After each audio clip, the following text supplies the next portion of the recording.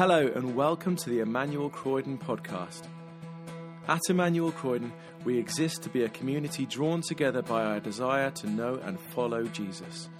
We long to become disciples of Jesus who are equipped to serve him in the whole of life, transforming families, communities and workplaces as we love God with heart, mind, soul and strength. We hope you enjoy this week's talk from the evening service. Thank you for joining us today. Grace and peace to you.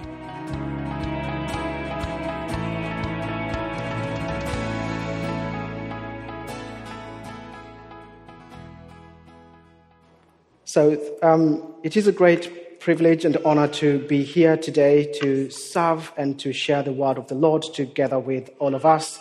As I have mentioned, I am the priest in charge at St. Jude with St. Aidan in Thornton Heath. For those who do not know where the church is along Thornton Road. Unfortunately, the way that I do direct people to my church is that, do you know Croydon Cemetery? That is where, unfortunately, I do begin. So Croydon Cemetery, just 5 minutes walk from Croydon Cemetery along Thornton Road. And as I was just reflecting as to potentially why I was invited here, I did wonder, since half or a third of my parish is actually Croydon Cemetery, did John invite me here to speak about the resurrection, potentially because of that? But I would want to believe that is not the case. But today we are facing a chapter in the Gospel according to St. John that is very, very critical. A chapter that tells us the story of an event that is central to the Christian faith. An event that most of us will term as the greatest event in human history. An event that turns the world upside down as we know it. An event that breaks barriers and exposes us to a world that we never knew that existed. Well, all this depends on whether you think that this event actually happened or not. Personally, I too believe that this event did happen. But how can I be sure of this? How can I be sure that Jesus Christ indeed did resurrect from the dead? You see, many scientists, historians, and theologians have grappled with this question and have arrived at various different conclusions. One thing all these fields have in agreement, however, is that the first eyewitness account to this event is found in the Bible, in the story of this woman, Mary Magdalene. To therefore explain why I believe that Jesus did indeed resurrect, I would want to invite us to journey together, explore the experience of Mary Magdalene as it is recorded in the Gospel according to St. John. But before we go deep into this passage, it might be quite good for us to just have a context as to what was happening prior to this event. You see, 3 days prior to this event, the one whom they believed was the Messiah had just been killed. The one whom they had believed to be their king and their Messiah, the one who was to deliver them from the bondages of oppression, was arrested, tortured, and killed by those same powers that they believed that he had come to deliver them from. Their mighty and prophesied Messiah had been killed by the hands of those whom they believed he was meant to conquer. So that is what had happened a few days before. So in our reading, we do meet Mary. We are told that on the first day of the week, while it was still dark, she came to the tomb. Of course, we also do know from other gospel accounts that the reason of her coming to the tomb was to attend to Jesus' body, as it was a custom at that particular time. We also do know from other gospel accounts that as Mary and the other women were on their way, they were wondering who would move the stone from the entrance of the tomb. But what happened after she got to the tomb? When she got there, she saw that the stone had been removed from the tomb. The thing that was worrying her and the other women on their way to the tomb had been removed.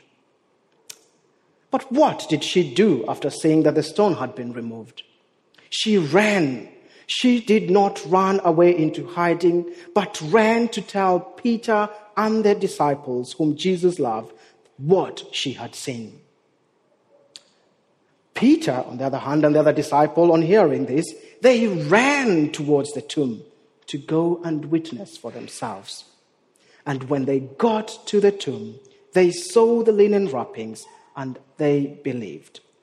Well, I would want to believe at this particular point, what they did believe was not potentially that Jesus had resurrected, but that what Mary had said to them, that someone had taken the Lord from the tomb, was indeed true. And when they confirmed that indeed the tomb is empty, Jesus is not there, what do? They just decided to walk back home. But Mary decided to stay a little bit longer, to look inside the tomb again. But this time round, she saw 2 angels, and then Jesus spoke to her. She thought he was the gardener.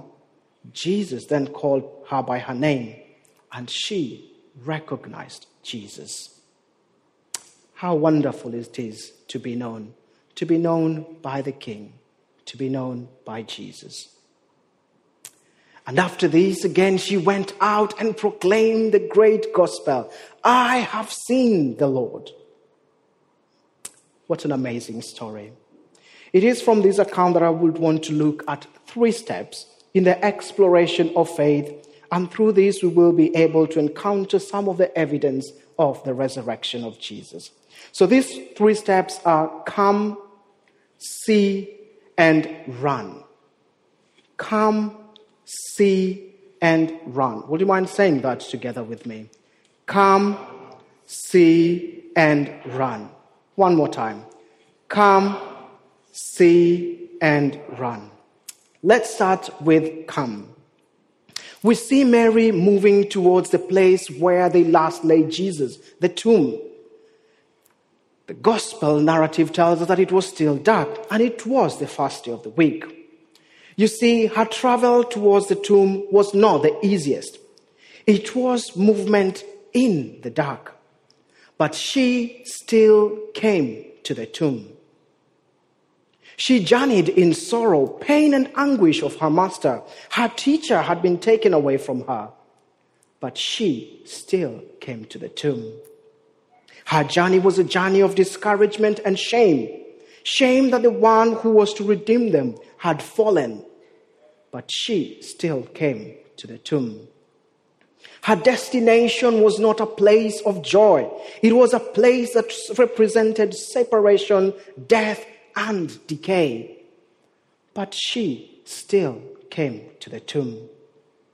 Her journey was to care of a person who now represented dashed hopes, broken dreams, the failure of keeping promises, and unfulfilled prophecy.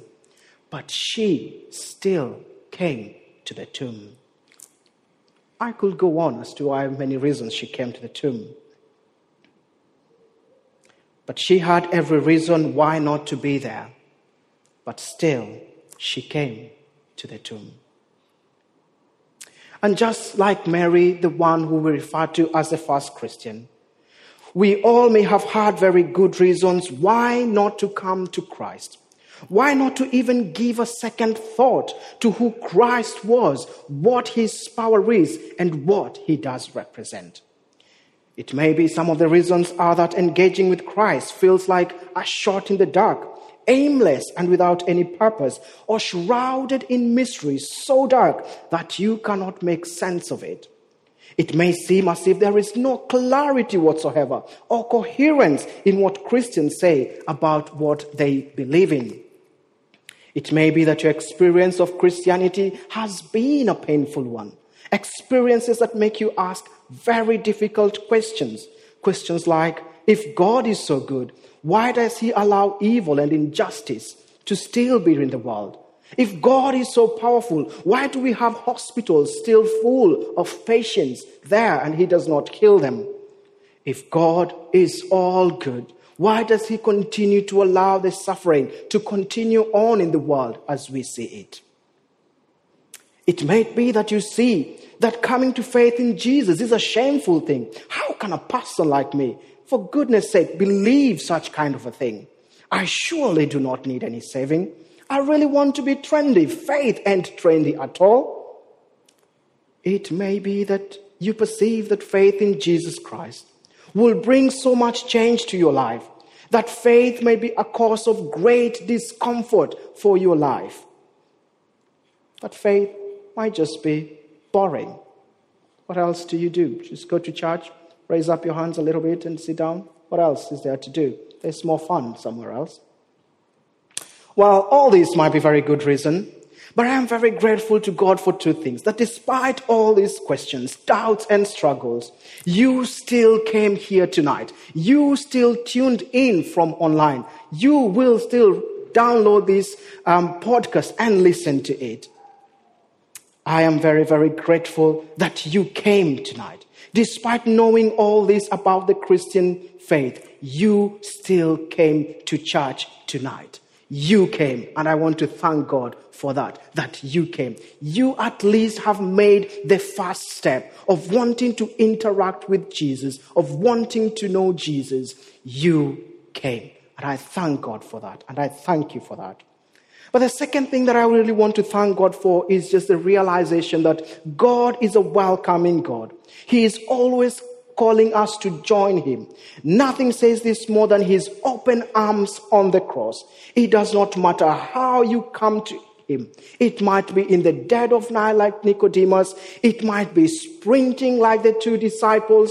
It might be even not sprinting, crawling, even, whatever way you would want to come. The most important thing is just realizing that God is inviting us and welcoming us to come to him. So accept this invitation to come to him, to come to the place where Jesus is. It is an invitation. Come to Jesus. But when you come, it is just not an empty show. There is something that you will see when you come. Just like Mary, when she came to the tomb, she was able to see something. You see, Mary, the first Christian, according to John's account, first saw the stone rolled away. The thing that was difficult for her as she was making that journey to the cross, it had been rolled away.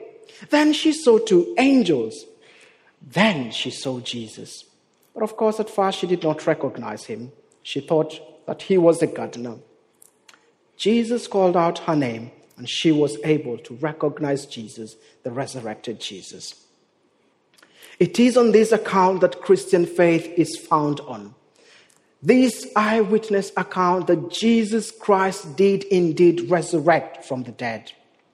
Of course, the reality of the resurrection has been refuted by many arguments, and I will just want to mention three amongst them. Well, the first argument that is put out there in refuting the resurrection is, first of all, Mary and the women went to the wrong tomb. After all, it was quite dark, so they might not have been sure which tomb it was. So they just went to a tomb and it was empty, and all of a sudden they started this narrative that Jesus Christ has resurrected from the dead. But we do have some evidence from the gospel according to St. Luke that when Jesus died, when they went to bury Jesus, that they followed very closely the people who took Jesus' body, and they did see exactly where they laid Jesus Christ. So it was not the wrong tomb. It was the right tomb. Well, the other thing that people say is that, in fact, if the tomb was not empty, then this was a case of mass hallucination. That those who claimed to have seen Jesus alive were hallucinating out of the earnest desire to see Jesus. Well, possibly. But again, there is evidence that Jesus Christ did indeed appear at once to 500 people who had gathered. Well, I do not know what people might have used to be able to all of them to see the same hallucination. I do not know that. But 500 people in one place saw the same thing, the resurrected Lord. There is no way that was a hallucination. It was a reality. And there is one, the final one, that is quite interesting, that they say, well, actually, you know what? Jesus did not actually die. They took him off the cross before he died, so he wasn't conscious. And then they put him in the tomb. And then, after a few days, he became conscious and he was able to roll away the stone and move out. And That's why the tomb was empty. Well, as you listen to that, it's just quite interesting. Simply because the Passion story does tell us that at the cross, Jesus' side was pierced and blood and water gushed out, an indication that indeed he had died. And it was indeed custom of the Romans that if they hung people and it got too dark and they had not died, they would break their knees and their legs. They did not do this to Jesus because he was already dead. And also secondly, how could someone who had suffered such a trauma be able to just wake up and roll a massive stone and go out? Well, of course, he was Jesus. He might have been able to do that. But if that's the case, then he is still Jesus. He can't still be able to rise again from the dead. There we go. But what are some of the reasons that we as Christians do believe, and I myself personally have the concrete evidence that I do have of the resurrection of Jesus Christ? Well, first of all is the obvious one, that the tomb was empty. Despite the efforts of the Pharisees and the chief priests to secure the tomb with guards and even to make it sealed that no one would be able to break it, so that they can be able to prevent the disappearance of the body of Christ, the tomb was still found to be empty. A fact is that to this very date, more than 2,000 years after this event, the remains of Jesus Christ have never been found anywhere else. In fact, there is an amazing podcast by Rowan Williams where he says to this point that him as the former Archbishop of Canterbury, if anyone will be able to provide to him the remains of Jesus Christ, he would gladly recant the Christian faith. He was that sure that the physical remains of Jesus Christ were never found. The tomb was empty. Well, the second is the eyewitness account. With the resurrection, of course, it was a historical event. There were numerous accounts of eyewitnesses who saw the resurrected Lord. Of course, from Mary Magdalene, who we are looking at today on the first day of the week, to the disciples of Jesus across 40 days. And of course, key among this eyewitness account is the account of Mary Magdalene. This is indeed very key because at that very particular time, for a woman's testimony to be believed, it had to be confirmed by another woman. So if the disciples, let's say, for argument's sake, wanted to run a conspiracy theory about the resurrection of Jesus Christ, if they wanted to spin this story, then who will they have put to be the first person to see Jesus Christ, knowing very, very well that if you put a woman at that particular time as the first witness, no one is going to buy that story. They would have definitely put a man there, unfortunately. However, against the grain, a woman is mentioned, being the first person to witness the resurrection of our Lord and Savior, Jesus Christ. Again, another powerful indication of the gospel message, a message that goes and breaks boundaries and all bondages that there are in this world, that turns our world upside down and calls us to repentance and the love of Jesus Christ. So the eyewitness account is a strong indicator of Jesus' life. But the third thing is changed lives. You see, soon after Jesus had revealed himself to his disciples, the disciples, after 10 days after Jesus had went up to heaven, they were filled by the power of the Holy Spirit. And they started going all out, proclaiming that Jesus Christ, the one that you crucified, he is alive. He did indeed resurrect. And people persecuted them, tortured them. Most of them were killed, but none of them was able to recant this story. They still stood by their word that Jesus Christ did resurrect from the dead. How could it be that even to the point of death, they still stood to this story? My reason is I believe that Jesus did resurrect. But further from this, these are just some of the arguments that are out there. That is the empty tomb, the witness account, and changed life. I think there is another element to the story, and that is the element of grace. You see, Christ invites us to see and know him. It is by grace, his unmerited favor, that we get to see and to know him. It is by faith that we have confidence in his resurrection.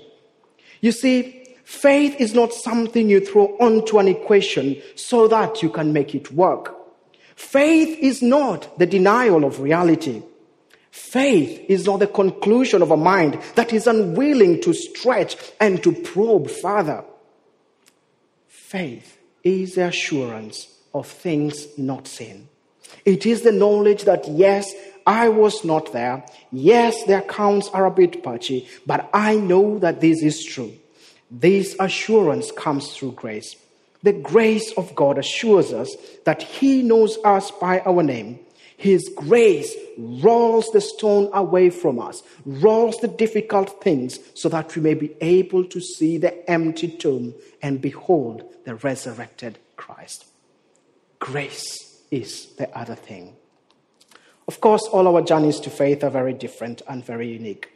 Jesus is very personal, and he tends to find us individually, and we at times tend to find him personally. As we live our lives and interact with each other, as we interact and we find and we try to wrestle with all the difficult life questions and questions of faith, at times we might miss to see Jesus. We may be looking so hard, yet we cannot see him. My encouragement to you is keep looking. Just like Mary stayed when the disciples went away, keep looking. Do not be afraid to get it wrong. After all, you made the first step of coming. Do not be afraid to get it wrong the first time. Mary thought this was the gardener. Keep looking. Do not be tired of meeting together, fellowshipping together, Bible study, prayer meetings, Alpha course. Even if it does not seem to make sense at this particular time, do not give up. Jesus Christ knows you by your name, and by his grace, he will call you, and by this, he will open your eyes and you will see the resurrected Christ. And the final step is run. As Mary saw the empty tomb, she ran to tell it to the disciples. When the disciples heard the tomb was empty, they also ran towards the tomb. After Mary saw the resurrected Lord, she went and told the disciples, I have seen the Lord. You see, the message of forgiveness, restoration, and reconciliation brought about by the work of Christ on the cross and of his resurrection is such incredible news that you may not want to keep it to yourself. The transformation that the knowledge of his love brings calls us to share this incredible love and joy.